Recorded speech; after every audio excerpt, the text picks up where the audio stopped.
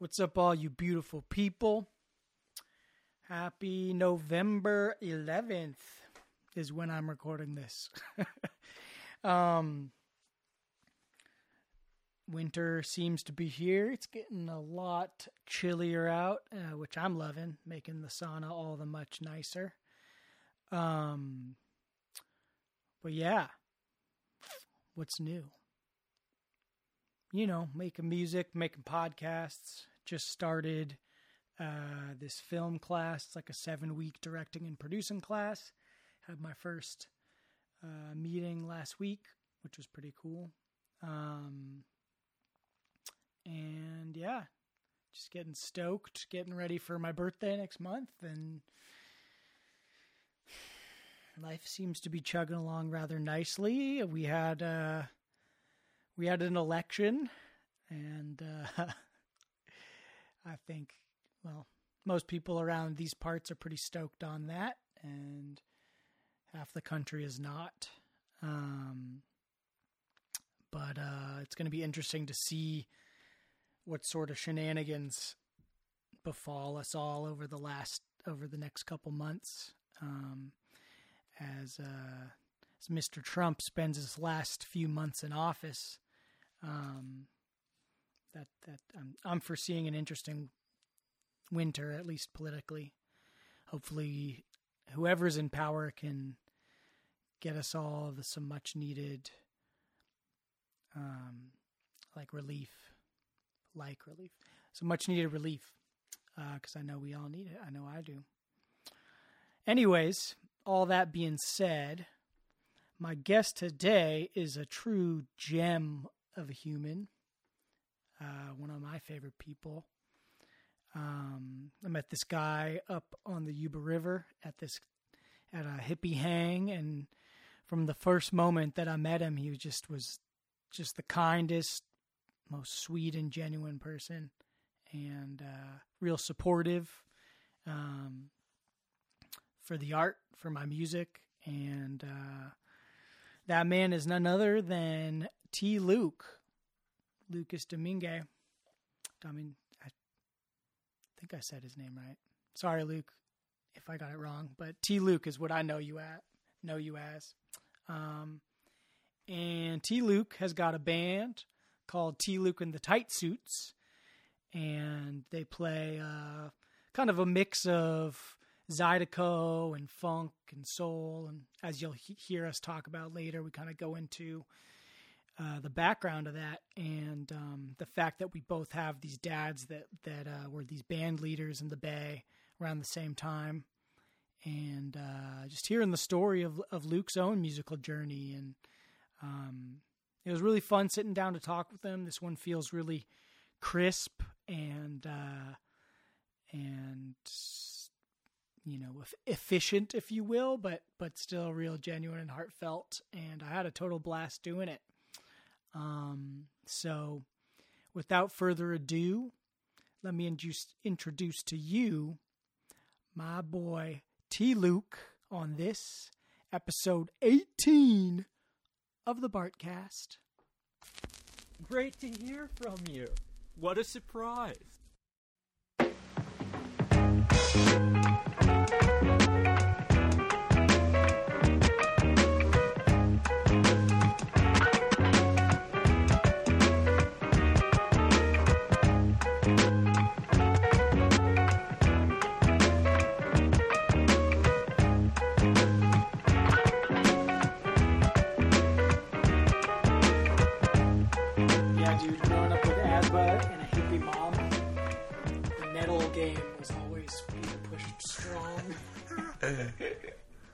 You been drinking hella nettle tea lately? Yeah. She's been brewing it up at home. Yeah. I mean, that's what's good about having a good, North Bay girl is they got the knowledge. She's a good witch. She's taking like some witch course. Oh, yeah? Yeah. Learning about all the local... Yeah, all the local herbs and shit. Yeah. What is there any other herbs that have recently come into your life?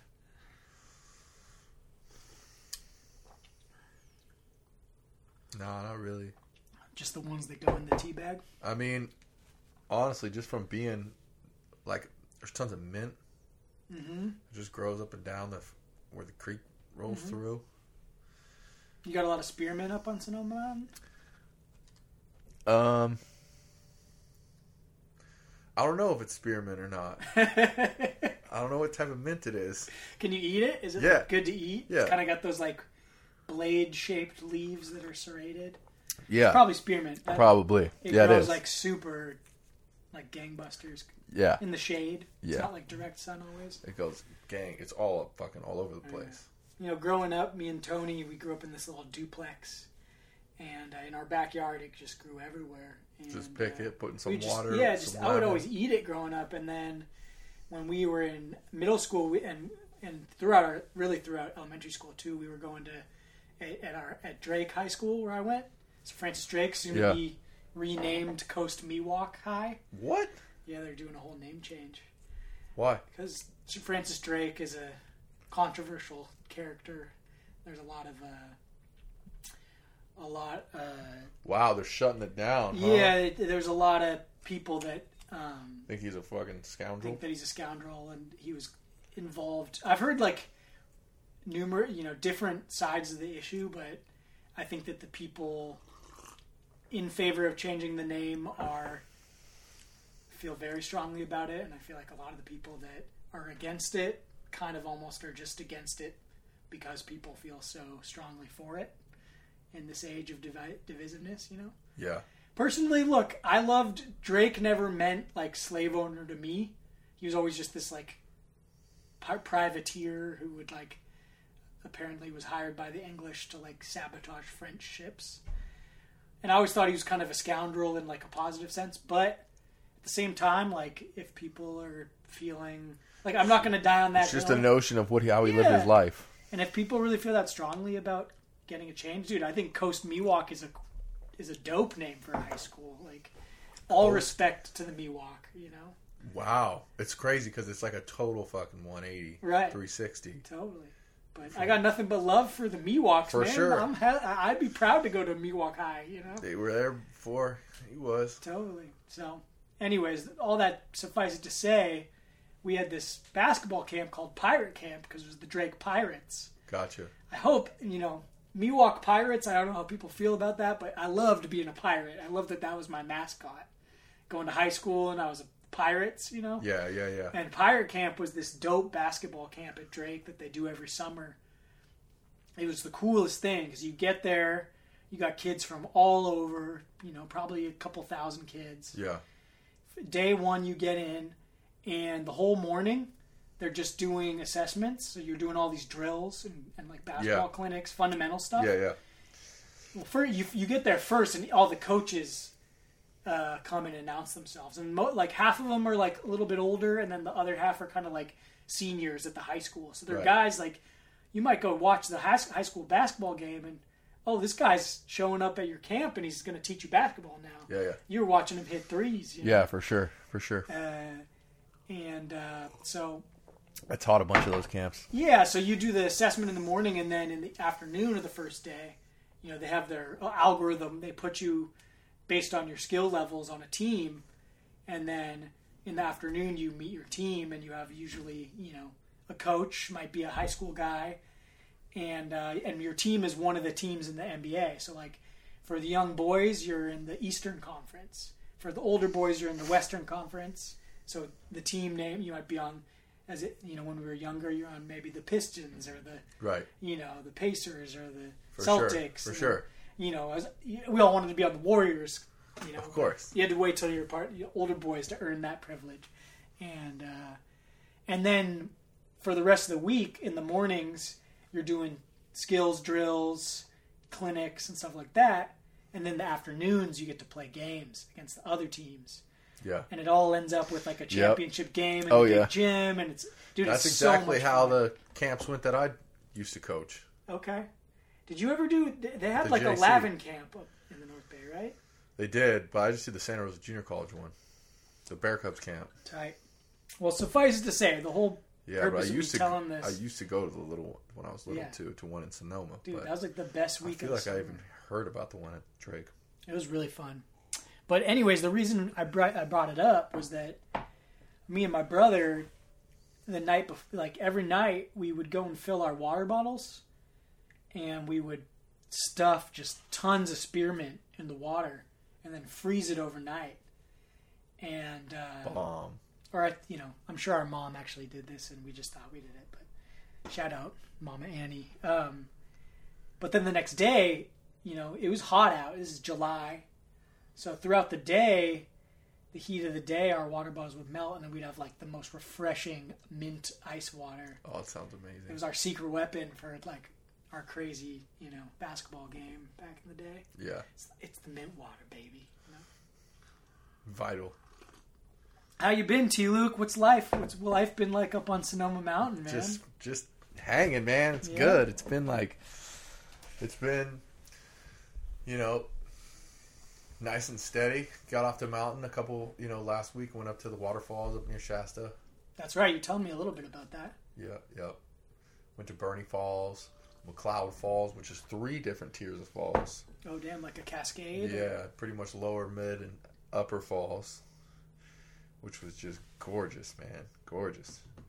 Moss Spray Falls is more of a low-key place right there near Dunsmuir. So it was good to get off the mountain, but at the same time, it's like you can never complain being up on top of Sonoma Mountain. When you're living in paradise. Got the family right down the road. Right. But it's funny when people come up there and everybody's blown away, but, people start to be like, oh, you're out here in the middle of nowhere. What? It's not that far away, but it feels like you're in the middle of nowhere. Right. So we got the pond up there. We go swimming in the pond. Did you when you went to Shasta, did you take did you put your face in the headwaters of the Sacramento and take a sip? Oh, I took a dip. Nice. Did you drink any of it? I didn't take a sip. Okay. It's a leap of faith, but dude, that water's fit to drink. It's the best tasting water I've ever tasted. Okay. I went there a couple years ago with the Honey Drops on tour, and we did like a little stopover. Me and Lesh stopped in Shasta to talk to the Lemurians, and we went to a hot spring too. Oh yeah, right near Big Bend. Tight. And super weird town, just out near, kind of like maybe 45 minutes from Bernie. It's just like one road that heads out there into the woods, 2-lane road, and you just kind of roll up to these, to this creek. You can see where the entrance is. Park in, hike through a little meadow, go up, and there's it's called Kosk Hot Spring, I believe, and there's like 4 different pools. It's like are these like natural pools? Natural hot springs. Oh, that's the best. So that was amazing. Were they hot? Oh yeah. Nice. So we hit that up, and then we went up and camped up there up the road a little bit. Super eerie campsite. We were like the only ones in this campsite. Was it a private one? It was public. Okay. There was just nobody around. Yeah. It was right on the reservoir, so like the wind would come through, Kind of creepy, spooky at night. Yeah. There was like a shotgun shell on the table. Oh damn! Yeah, dude, you get up there. Very eerie night, but we made the most of it. Had the dog with us, There you go. What's your pooch's name? Milo. Great. Milo and Otis, classic film. He's a chiller. He's a little pity, Was that just a little weekend getaway kind of vibe? That was we left on Monday and came back on Thursday, so it was just a couple days. Mm-hmm. A couple days during the week. Man, that's like such an unexplored part of California for me. I've just done the one drive through Shasta, but that landscape is like, I feel like so Lord of the Rings. Highly recommended. So highly gorgeous. Recommended. It's weird because it's like Redding is so dry and flat. It's like Redding's known as like one of the sunniest places in California. It just gets sun all day, but if you just drive out a little ways, you get in the mountains and these amazing waterfalls. Wow. So yeah, it's worth the ride. Totally. Good to get out there and get camping. Try to get the guitar out, play a couple tunes at the campsite, get the spirit of the music flowing through you. Get some dipping in with your lady love. Yep. And on the home front, man, how's the uncle life been treating you? It's been good, man. It's been good. It was weird with COVID Mm-hmm. because, you know, especially for an infant, newborn, you know, babies, you want to be extra careful, obviously with elders too. Yeah. But it's just amazing being right down the street. You know, I can just go, you know, whatever. Go, hey man, let's play some music. Yeah. They'll walk by, you know, you see Ona, come say what's up. And so she's a cutie. Yeah, I've only seen the pictures, but she looks so beautiful. And She's such a cutie. are you seeing like little pieces of Bo and Arya creep up in her? Yep, for sure. Absolutely. Yeah. Does she have the Bradbury sparkle? Or the Boyer? Well, sparkle? she's still so little. I haven't seen her I want to see her a couple weeks ago. Okay. But you know her, yeah, she's definitely got the sparkle. They carry around a little sheepskin, That's cute. basket. Yeah. They've been down in Arizona, right, for a while? They were down in Arizona for a little while, get away from the smoke. Nice. But that's my it's my girl. Yeah. And you were telling me you got a couple dates coming up. You're playing in Sebastopol, like this weekend? Thursday, Friday? Tomorrow, bro. Bo and I. Okay. He does stand-up bass, and he brings his guitar out too. Cool. And we just jam, dude. We just jam. I don't think I've ever seen Beaumont play singing. upright. He's been singing. What? Beaumont on the mic? He's been singing some, man. It's not his like forte. He kind of has to, get outside of his comfort zone a little bit. But he sounds good. He sounds better and better. He's a natural. Hey, man, I pay money to see Bo. It's like, out of his comfort zone. That doesn't happen often. Yeah, he picks anything up and he starts playing it. So I mean, the vocal's no different. He's been writing tunes as well. So, nice. So he's doing the music thing. That's great. I think it's good that we can get out and just do a couple things. Then Winona, of course, on Friday.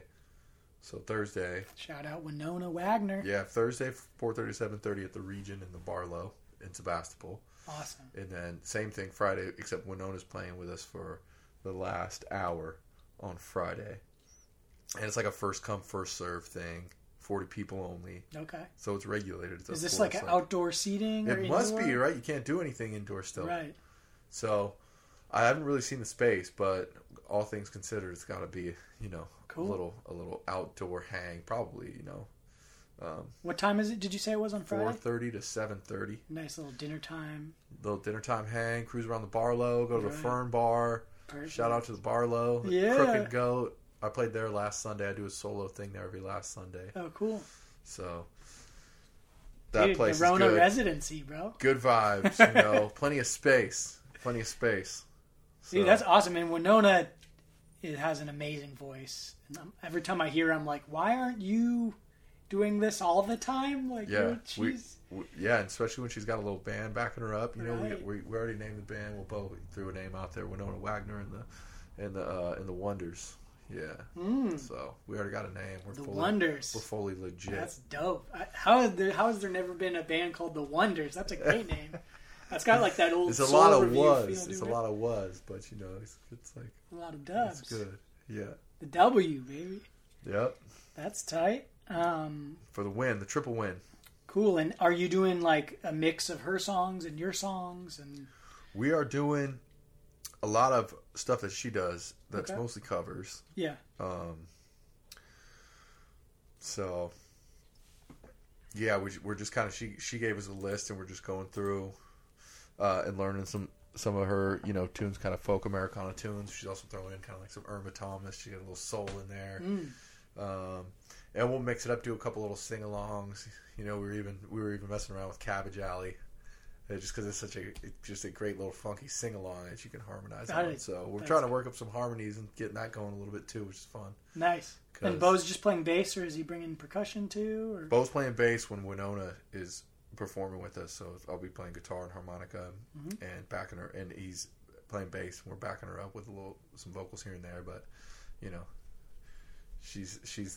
we're trying to put Winona in the spotlight. Hey, she's got a lot of beautiful music to give to the world. That's a good looking band too. You guys are all some pretty folk, man. That's thank you. That's a good looking trio right there. Yeah, well, we'll see I might what we even can say do. wondrous, wonderful. Yeah, there we go.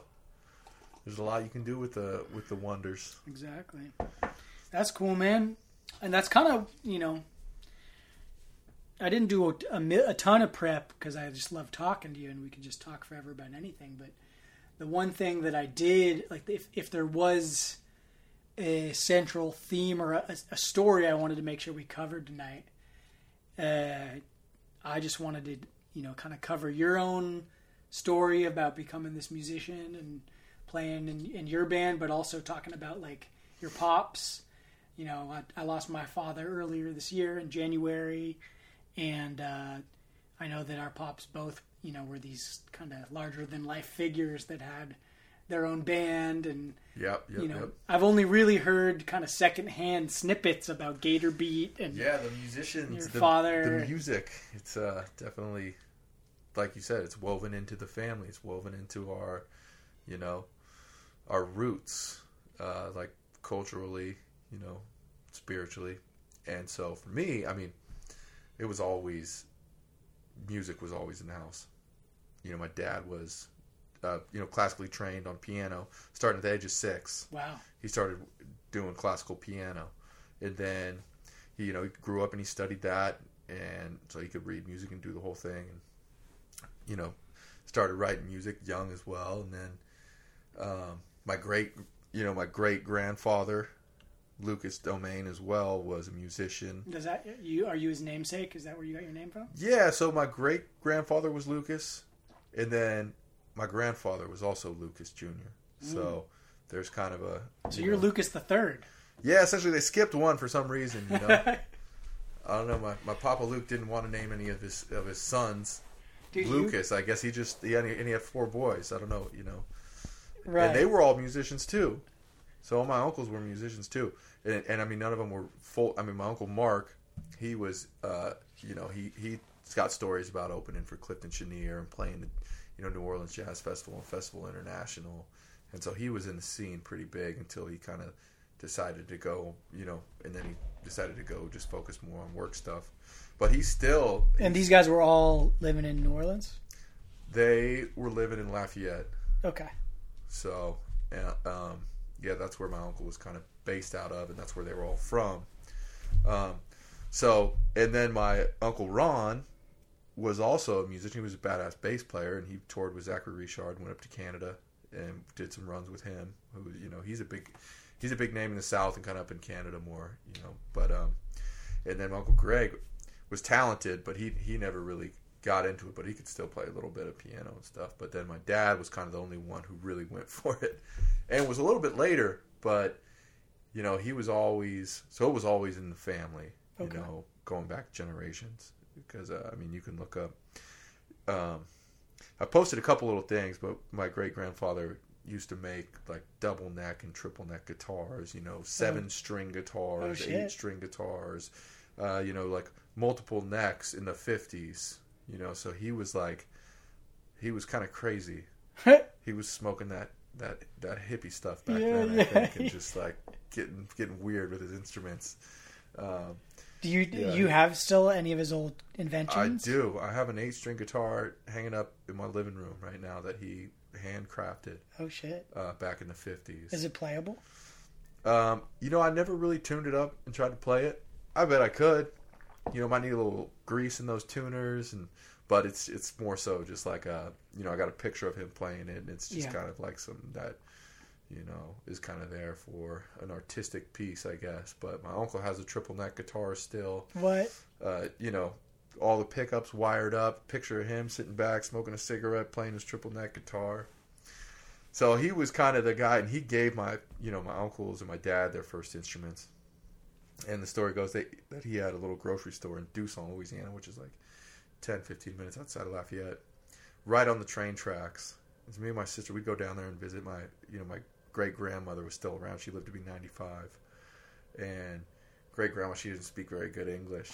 She always had like a French accent. Okay. But I just still remember the smell of the house, and just, she'd always make us popcorn, and we'd just sit out on the steps and watch the train go by. When I was young, little, I was probably, I don't know, 3 or 4, 3 or 4 or 5 years old. We'd go down there and sometimes in the summers and for Christmases and stuff.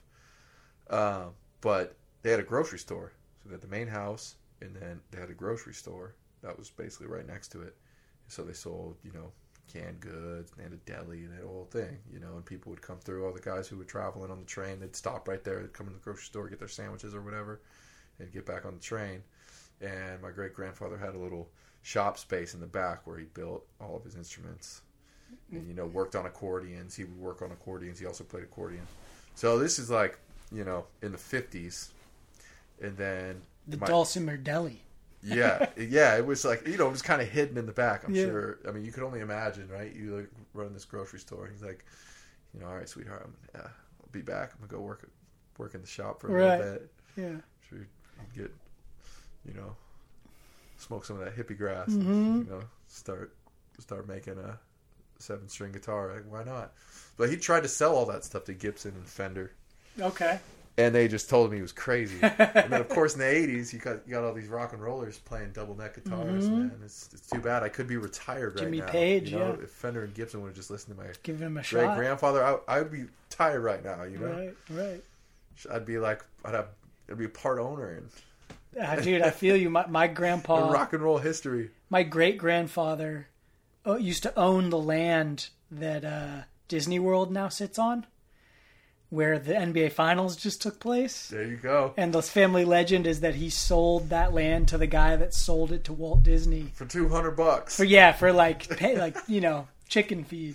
Yeah. And apparently Hobart, this was Hobart the original, and Hobart the second, my great grandfather, or my grandfather, sorry, Hobart the second, was like pleading with his father, like, just hold on to some of it. They're about to build the highway through here, Pops. Like, this land's going to go up. And he's somebody just could like, see the future, see the opportunity slipping through his they had a hands. big He's fight like, about it. Mom, And he's like, nah, I want to I'm grow done with oranges. this. I'm done with this. Like, and so, same story, Yep. So, but yeah, he was really into it. He did some really cool pieces, which I got some cool photos of. I'll put them up. I know I got a picture of him somewhere on my social media playing his guitar in that photo, but I'll put some more up. I'd love to see that. So if anybody wants to check them out, they can check them out. But so then my dad, classically trained. He also picked up the guitar, started playing.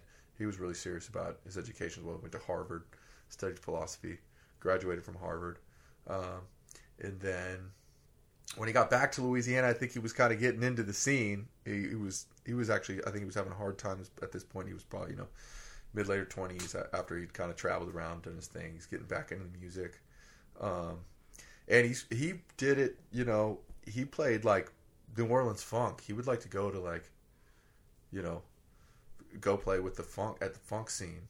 He would tell me stories about kind of just going to, basically, cross town and hanging out, with the black community. Other side of the tracks. And learning the kind of roots of the New Orleans funk music. So he got into that for a while. He was your Pops was a singer and a guitar player? He was a piano player, sorry. He played piano, played guitar, he played accordion, and he did vocals. Gotcha. He did kind of all that stuff on his records when he started Gator Beat. It was about 89, and he was doing guitar, really, and singing, and then he would play a little accordion, and that kind of is where later on. So he was in the funk scene, learned that, kind of got rooted in some stuff, R&B, all that, and then a little bit later on, after he figured out, definitely don't want to do the family business thing. Huge, he was like a huge advocate against Vietnam, which caused a ton of friction between him and my grandfather, and just being in the South. You're in Lafayette, Louisiana, and you're basically a liberal. It's not a good look, right? For making friends with that aren't that are kind of the establishment. Yeah, exactly. So he ended up coming out. He ended up getting kind of sick with his asthma down there. He had asthma too. And he ended up moving out to California, and there's some good stories about that. Him and his buddy Dennis Kern, he put out the movie The Big Easy. He was like a film producer, Dennis Kern. He came and visit us one time out here. But Dennis took him out to California, He told me a story. He just threw my dad in the back. He was so sick. My dad was kind of just bedridden, you know, exhausted. He's like, hey, I'm going to California. My dad's like, all right, get me the hell out of here, man. I'm fucking done with this place. You know, he threw him in the back, and he's driving out to California, and I guess they're, you know, he just kind of started getting better, and their car broke down. My dad was a mechanic for a little bit in Louisiana, so he kind of ventured into a couple other things. And Dennis told me this story about, like, my dad finally getting up, you know, and starting to get back into the groove, and he could fix the car, and he just kept telling Dennis he had to walk back to town to get certain parts, you know. So he'd tell Dennis, you got to walk, you know, he'd walk 3 miles down, get the parts, walk back, to, you know, to bring him the parts so he could fix the car. He'd fix something, you got to go get this part for me. He said he walked back to town a couple times, and then they fired up the car, and they got to California, and then he landed. The other reason why he came to California is because of the Sonoma Mountain Zen Center, which is, you know, that's right across the street where I'm at now, and where Bo's at, right down the street, which is kind of, you know, goes full circle. And, you know, he just started basically living out here, and he was doing like rock and roll and stuff. You know, he was playing like ZZ Top shit. What year was this that he came out? This was like the early 70s. Okay. Early to mid 70s. Gotcha. That he came out here, so he was in his 30s, you know, and so then he was doing the rock thing, and then he started a band called Wild Honey, and that was more like R&B, and they would cover, like, you know, kind of a range of stuff, but it wasn't, you know, it kind of went away from the whole rock thing. It was more blues. They had this kick-ass singer, harmonica player named Judy McDowell, Juju. It was also original stuff they started writing, so that kind of was going more into like R&B and you know, blues. You know, they play like Help Me and some you know, like I said, some Allman Brothers stuff. I can't really think of a bunch of their song lists. I've only heard a couple recordings actually. I'm trying to think of one. Rio de Janeiro Blue, I think, was one they covered. And so they did that for a little while, and then he started figuring out that the Cajun thing was getting big, like for some reason out in this area, and that was in the late 80s when he started Gator Beat. And if you listen to Gator Beat's first album, it was like, there's funk, there's New Orleans style, there's blues, there's Cajun, like New Orleans Cajun, kind of with like a second line behind it. So he was blending these styles, and I think he could kind of see it coming, because in the 90s, Zydeco was pretty big, like in the South and out here. And there was like a whole Zydeco circuit. But so that's kind of my dad's story, and that kind of that covers, you know, kind of his evolution and kind of coming from Louisiana. Obviously, in Louisiana, there's just so much music.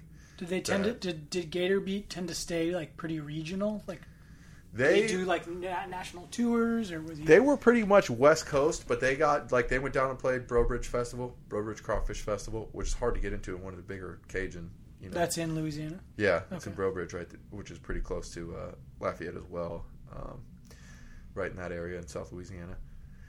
And probably only because it was like original. He was writing original music, which was Zydeco based, but he also would do R&B and funk still throughout basically the whole thing, you know. And some of the one that we, you know, love to cover, one of my, you know, the Borderline tune, you know, it's got that like beat behind. So, you know, they'd mix it up. But anyways, I think the main thing we were talking about is how the music, spirit of the music, and the, you know, the notion that it's like, it's just something we do. It's just something that's around.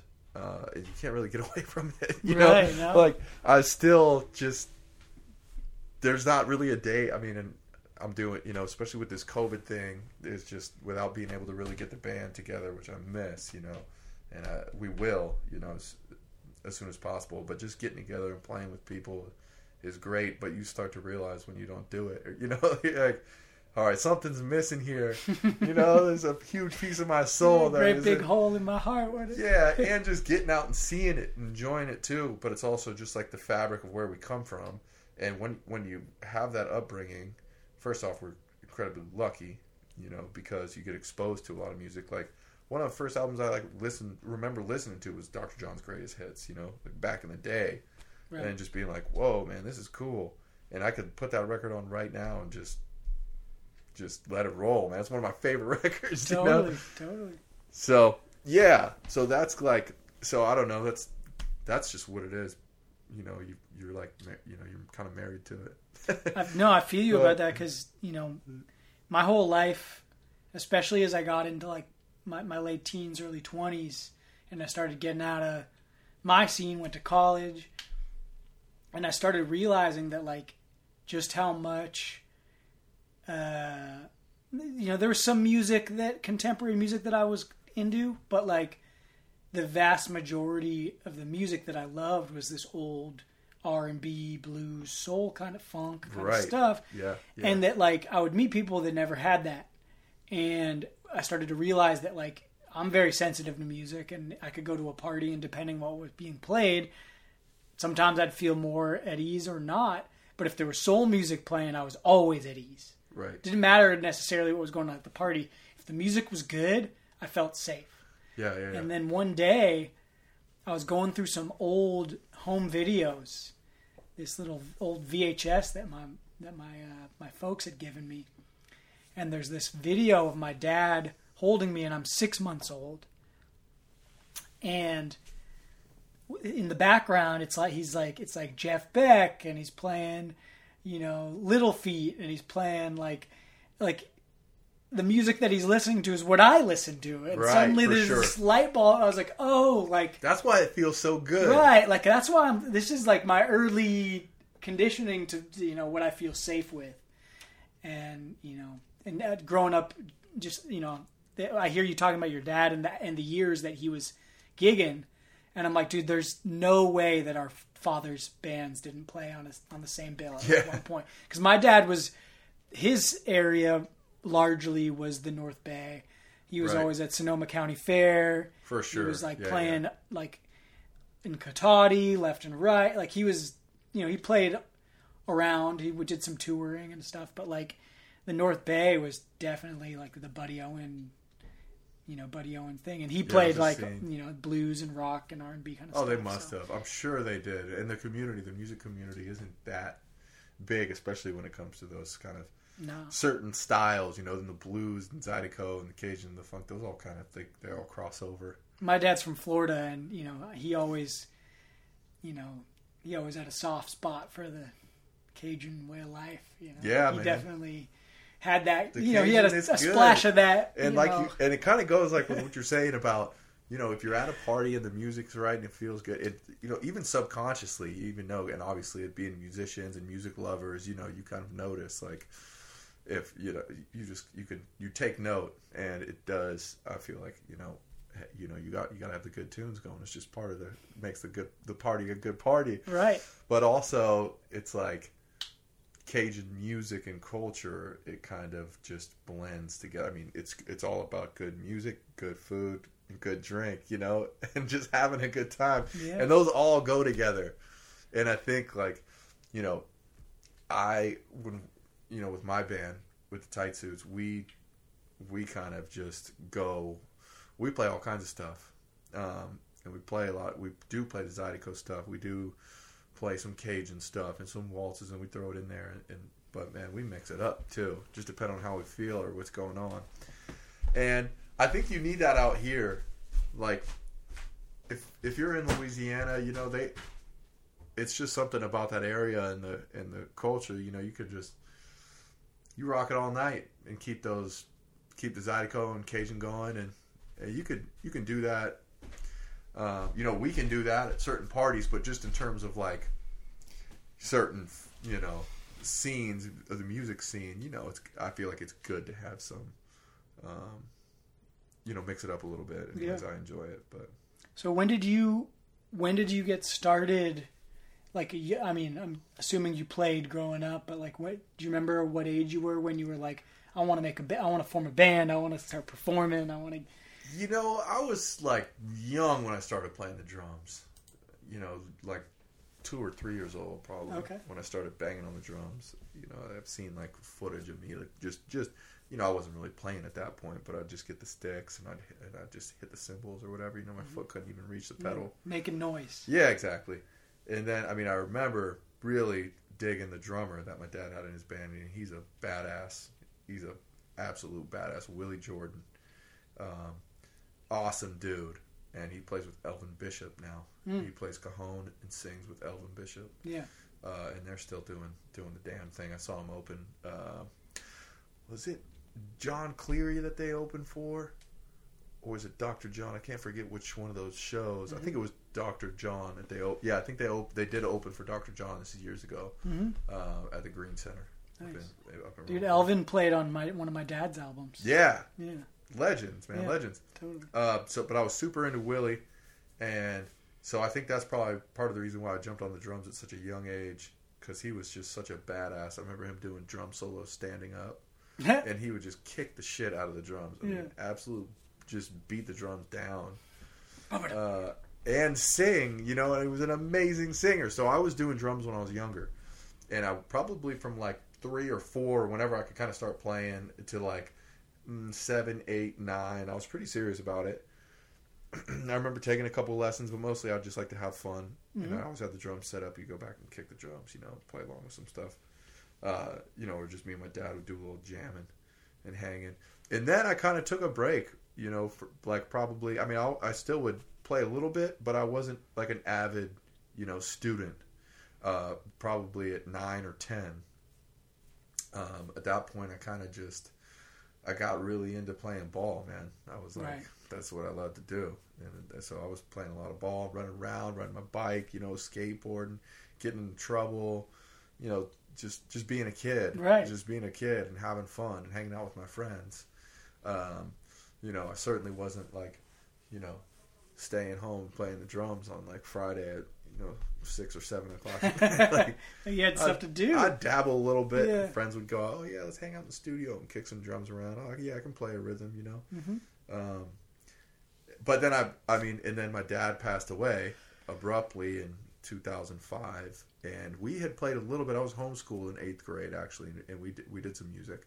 So he'd teach me a little guitar, teach me some blues, just basic stuff. Right. You know, teach me the 1, the 4, the 5 on the piano, real basic stuff. And at this point, I'm like, you know, just getting into like, I'm like 13, 14, so I'm just dabbling a little bit. And then, I mean, I always loved the music. And I was into all kinds of different stuff. I was into hip hop, you know. I was into just, you know, some rock, whatever. I went through phases of different stuff. But then really after my dad passed away, it was like, well, all these instruments are sitting around here, and, you know, I'm gonna start picking them up and play them. And this guy Dan Golfus would come over, and he just taught me how to play guitar, like literally out of the kindness of his heart. He was like, I'm gonna teach you how to play guitar. Here's how you play an E chord, you know, and here's how you play a, you know, F sharp minor. Yeah. Did you feel any pressure, like in those early days of like you had this legacy to fulfill or to carry, or? Not at all. Okay, that's when great. I was a kid, I was like, I had such an awesome upbringing.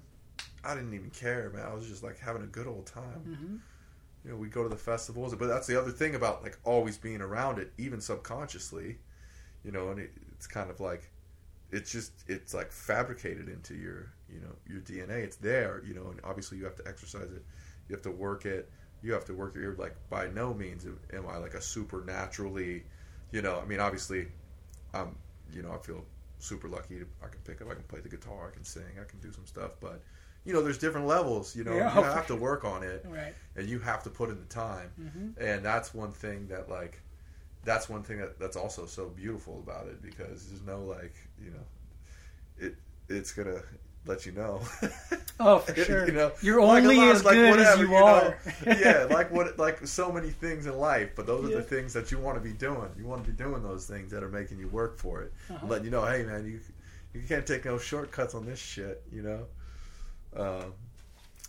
So, but yeah, I didn't feel any pressure. And I just had a great upbringing. I was lucky to be in the Cajun culture, eating gumbo and jambalaya growing up and doing that whole thing. Even though it's out here, it's still, and I've been back in a little while. I want to make a trip back, but you know, it's just part of that culture and the music, and so just going back to that, you know, upbringing of music, and always like, you know, having Did you play with your dad? You didn't play. Did you ever play with Gator Beat? I played with Gator Beat after my dad had passed away. Gotcha. So I was 16 when he passed away, going on 17. And at that point, I was in high school. And was doing a little bit of music, but I did go on the road with Gator Beat a little bit later after I went to college. And Bo was on the drums. Gotcha. So me and Bo would just go, rip around the West Coast, and we went to Penticton, Canada. And they did the jazz festival circuit, which, I think the jazz festival circuit, they liked having the different flavors of music. They'd mix it up. But there's definitely like a circuit and a certain, Right. It was like Stompy Jones and, Gator Beat and like Tom Rigney and a couple of the guys. Man, this big clarinet player I'm thinking of, who was such a character. I can't think of his name right now, but it'll come to me. So I did that, and I would just kind of go play some tunes with him on accordion. And then, I started, I always wanted to just play, and perform. But it really happened naturally for me. I really wasn't like, hey, man, I'm going to have a band. And Right. This is what it's going to be. Yeah. And this is what I'm going to do, And me and Tony Skenna, Tony, amazing friend. And we just started as a duo on guitar and stand-up bass. It was like, and then it just kind of fell into place. People would show up. Alex Garcia would come out to the gigs. We'd be playing. He'd bring his horn. Louis Rodriguez, Uncle Lou. He would, he was in Gator Beat. He was one of my dad's best friends. I grew up hanging with that guy. Yeah. And he still kicks drums with us. And, There you go. So, and they just kind of showed up. I'm like, hey, let's do this thing. And then the next thing you know, we're booking some gigs. And that's how it happened for me with the band, with T. Luke and the Tight Suits. It kind of just fell into place. Remind me, like, how did the Tight Suits come into the equation? Like, how did you come up with that name, or what's the etymology behind that? It's funny. I actually wrote a song that had it in the hook. Okay. That went like it was kind of like a funk song, and it was like, put your sharp dress on, I'll get my tight suit.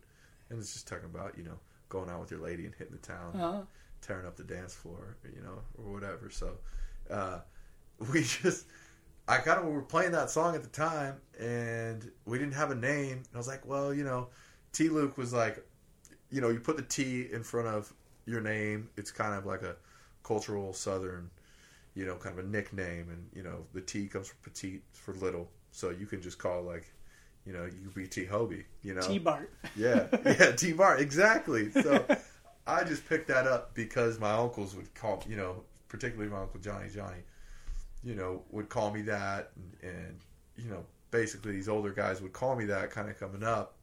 And that's just what, like, hey man, I like that. I'm gonna run with that. Like, It's funny because I would not describe you as a small man at all. You're good size. At this point, no. I always felt like all my cousins were always older than me. I was the youngest of three. I always felt like I was the youngest. Right. But I definitely, when I hit final growing spurt, I wasn't really smaller than anybody in the family. Yeah, right. Yeah, for sure. And how did Bo's family and your family come into being family? Well, that's funny you said it too, because it was Betsy who was like, it was Betsy who was like, why don't you just call yourself the Tight Suits? I said, all right. Okay. Yeah, shit, why not? Shout out Betsy Bradbury. Yeah, absolutely. Kennecott Wilderness Guides. Yeah. Yep. But like that's something like you guys were introduced as cousins to me, and then I think later, like recently, or you were saying that you guys are like there's not actual blood relation. Or? Yeah. So Beth is from New Iberia, and her whole family. She was raised down there in New Iberia, and obviously my dad's family was from Lafayette, so they knew each other back in Louisiana. Just the families knew each other, and so my dad and Beth, they went way back to Louisiana days. Gotcha.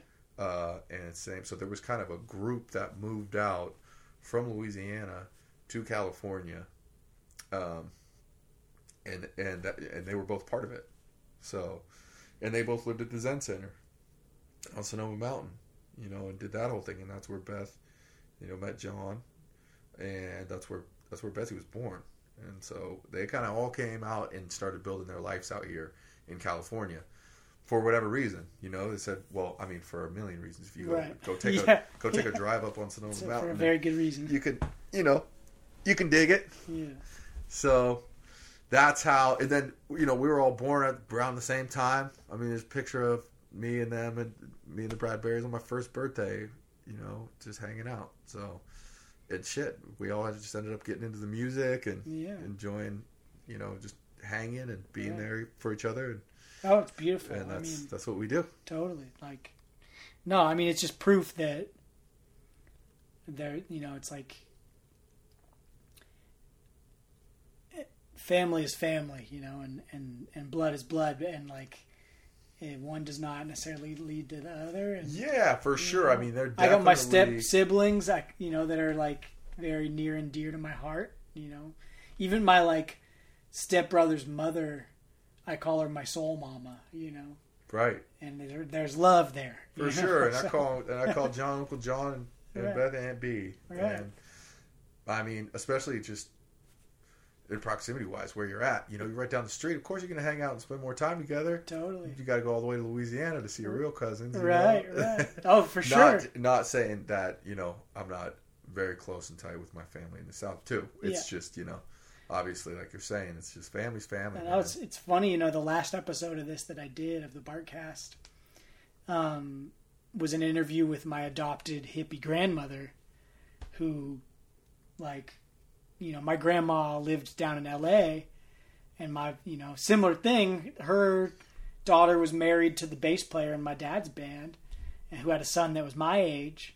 And so we would go and hang out over there. And she was just like, yeah, you can call me grandmother. Because my friend always called her grandmother. Yeah. She was his grandmother. Yeah, and there's people like that. That's a beautiful thing about life, Yeah. And something I feel like we miss in this modern age is, in this particular culture too often, is the nuclear family insulated from the larger community.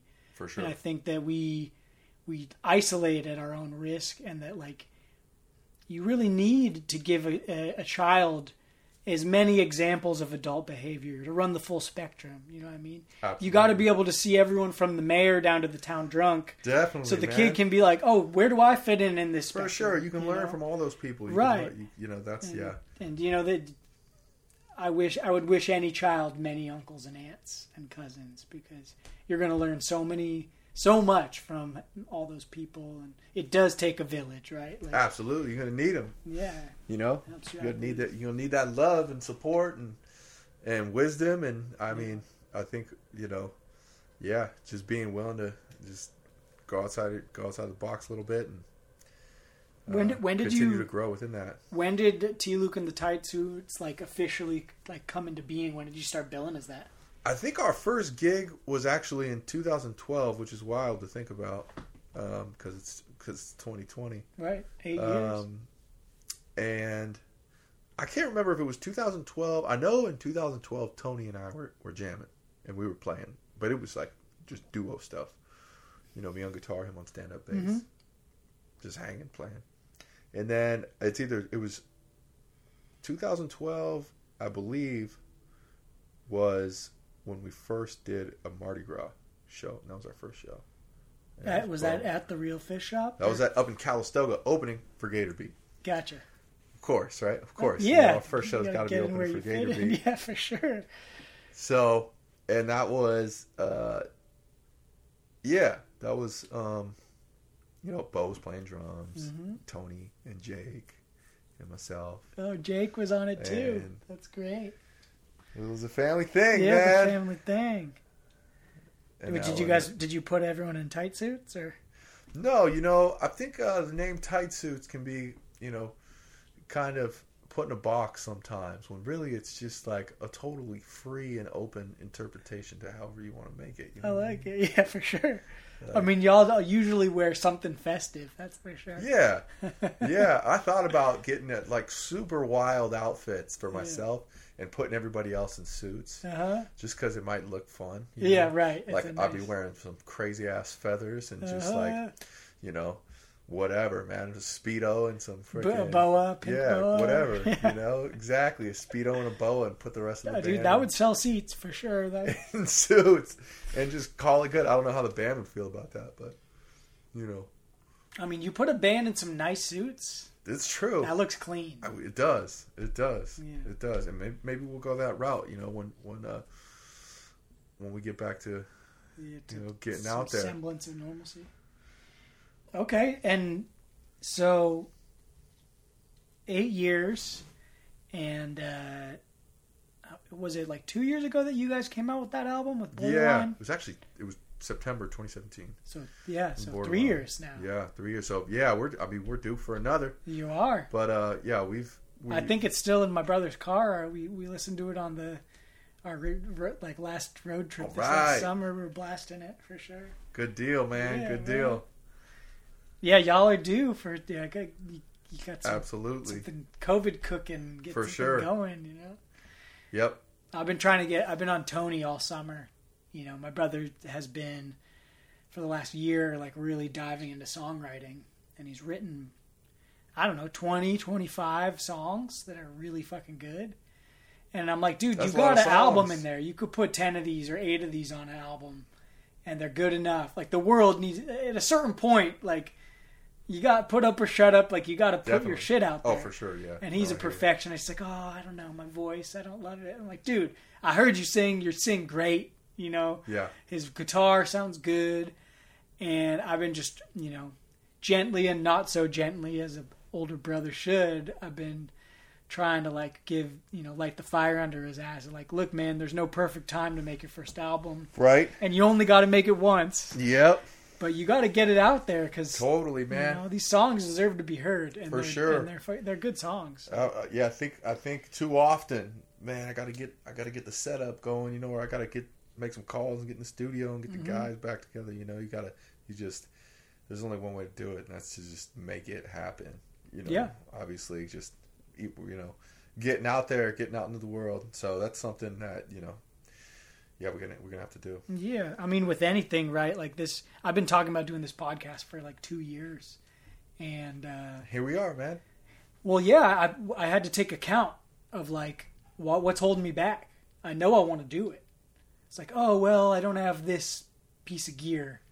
Yeah. And then I was sitting in my room one day and I was like, wait, I do have that piece of gear. Totally. It's right down the street. It's in San Francisco. And then I just, Such realistic goals, especially the ones that are real. I mean, like I could say, hey, listen, I want to be, an astronaut. Right. And maybe I could become an astronaut. I mean, you got that all-American look to you, boy. They'd probably put you in a suit. Not that I would actually, go there, but you might look at me like I was a little loco. You might, if I was like, yo, Hobie, I'm going to astronaut school. I'm starting in February. Mm-hmm. You probably like. I'd be like, what am I going to do with all these mushrooms, bro? I thought we were partying, man. I showed up ready. I'm already blasting off, bro. Yeah. I'd be like, just give me a little bit. But, something like, it's like doing this or doing, cutting those albums or, because especially when you're writing your own music already, you already got the spirit of the music flowing through you. You're putting it out there and you're already in that, in that good space to do it. But what I'm just saying is, the goals, the realistic goals, it's great to let you think like that. Like, all right, what's holding me back? What can I accomplish? And what needs to happen to accomplish it? I mean, that's how shit gets done. Yeah, totally. Which, It's funny how often we make these, we can make the walls so much higher for us, just in our mind, like, by focus. We'll use some sort of symbolic, specific thing and be like, that's why I can't do it. And when you actually end up looking at that barrier that you thought was so tall, and you actually like come at it with the full extent of your ingenuity and your love and your creativity, you start to see like, oh, that's ain't no thing. Like that's not a big barrier at all. I thought this thing was holding me back. Actually, it's a small box to check, and now I'm ready to do it. I can just step over it. I don't even need a pole vault or anything. Right. Like, this is episode 18 we're doing here. All right. And like we won 8. I am a podcaster, which is a strange thing still to say, but like when you've done 18 episodes, you get to say that about yourself, And For sure. And it's also about whatever you're wanting to accomplish or whatever you're wanting to do. It just goes back to that. Okay, what's hold me up here? Let's exactly. Is it something I can change, like internally, or is it something externally I need to change? And yeah, man. I mean, I've been trying to do that with a lot of. I showed you that picture that I'm just had made. For those of you out there, good. I've been working on this project of taking all this photography that I've been doing and making these aluminum prints, and hopefully at some point I'm going to start having them for sale on my website, hobartmedia.com, baby. Yep. But yeah, I showed Luke my test print, and yeah, I mean, it's just, I don't know, this shutdown for me has been like a crazy creative period of just like taking time and taking my days off that I need so that on days I can get the stuff done that I've been wanting to get done. And it's in that sense, it's been miraculous. Yeah. Such a wild time for me. It's been like, I've just been busy. Luckily, I got another profession that I'm doing and working on, which is also, could be time consuming, and it makes you realize how much you need the music, and how I'm still trying to figure out how to balance all that out. Because when I get focused on something, you go. So, like, that's what I'm doing, right? So that's one thing as an artist that I'm, thinking about, how do you do that? How do you find that? Where's the balance at? Because you got to have both, man. If you're, if you got that artistic side, you got to let it free, Hell yeah, dog. Well, shit. What do you think? Do you feel like playing a song? Are you feeling like you're ready to be done? What should we keep going? What are you feeling right now? Did you pause it? What's the time frame? No, I didn't. What's the time frame? We're at about 58 minutes. Oh, wow, really? Yeah. Damn, that was an hour? Right? Wow. Goes back like that. That's crazy. I'm about to put, for all you out there, you can live vicariously through this, but I told T. Luke if he drove all the way down from Sonoma that I would cook him dinner. So we got a nice chuck roast. Been marinating a couple days. Ready to put that puppy in the oven. Maybe hit a little sauna, That's the life right here in Oaktown, baby. That's the life out here in the town, We got we in the town. Sauna steaks, baby. Make sure you get you a ribeye out there. But yeah, I think maybe we should end it with a little T. Luke song. Is there anything you've been working on or anything that you feel like sharing? Or not to put you on the spot or anything. Yeah, I've been learning a couple Alan Toussaint tunes, playing them, for fun. He's great. I've been working on a couple originals, kind of like folky, Mm-hmm. Well, whatever. Whatever you want, I'd love to hear something.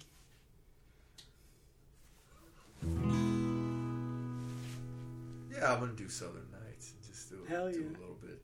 I've been digging on my Alan Toussaint for sure. That's great. Let me get this. He's one of the best, man.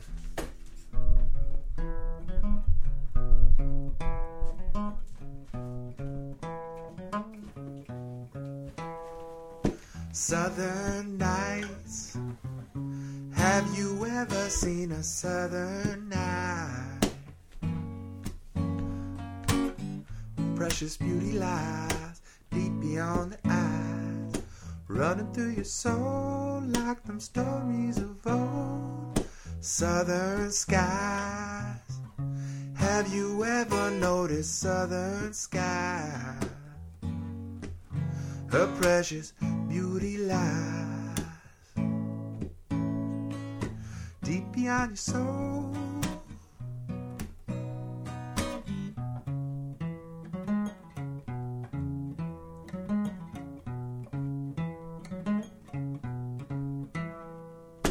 Feels so good.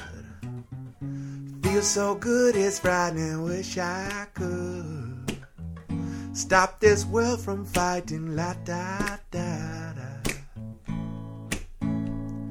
La da da da da da da da da. That old man, he and his dog walk in that old land. Every every flower touched his cold hand.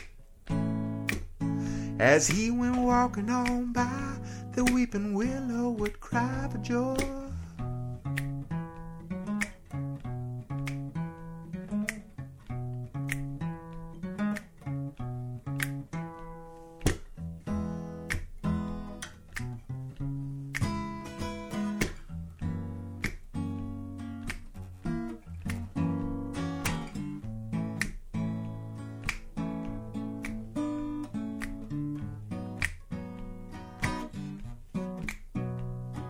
Southern nights.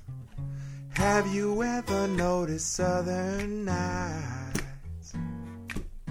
Well, I apologize to anybody who could say they have seen a better way.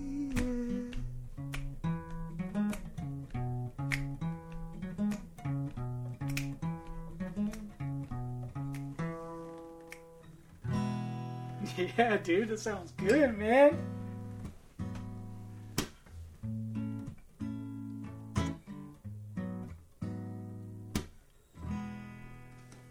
Yeah, T. Luke in the building. Dude, your guitar sounds great, man. Having Guitar some playing fun. sounds real good. Well, thank you so much for coming on the Thank you for having me, Bartcast. Hobart.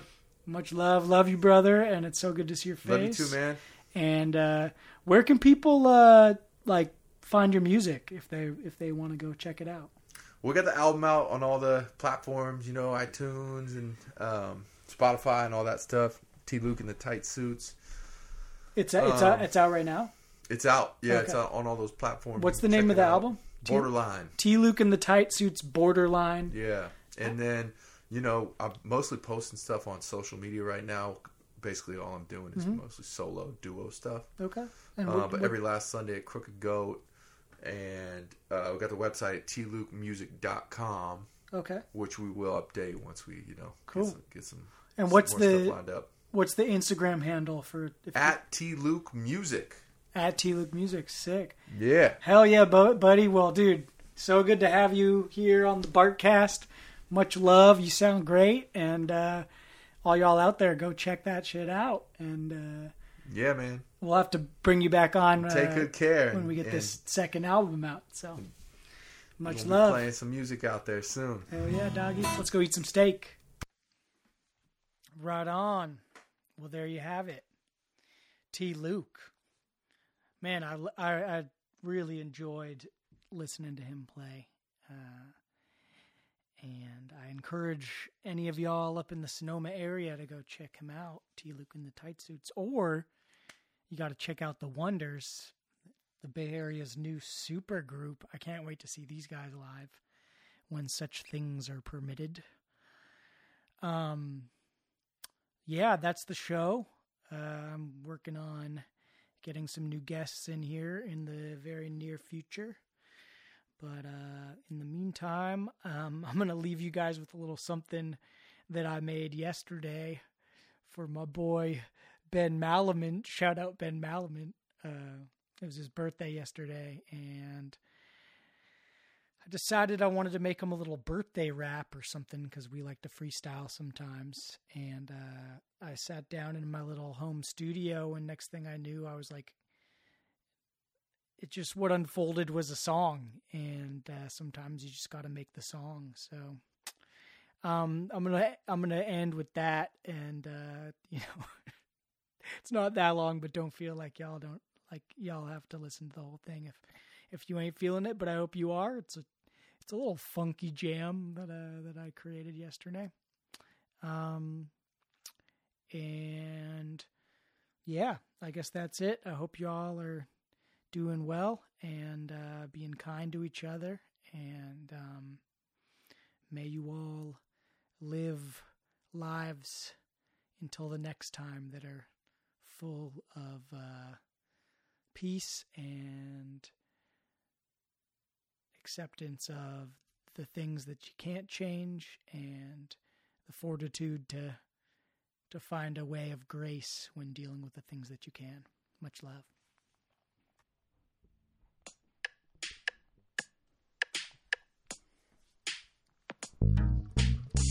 Well, hello there.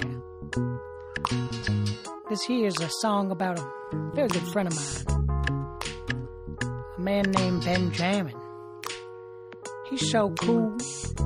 He's even got the word jammin' in his name. So why don't y'all put your hands together and let's sing him a little song. It goes a little something like this. Ben, ben, ben, ben. Ben, ben, ben, ben. Ben, ben, ben, ben, ben. Now the man's. Ben, ben, ben, ben.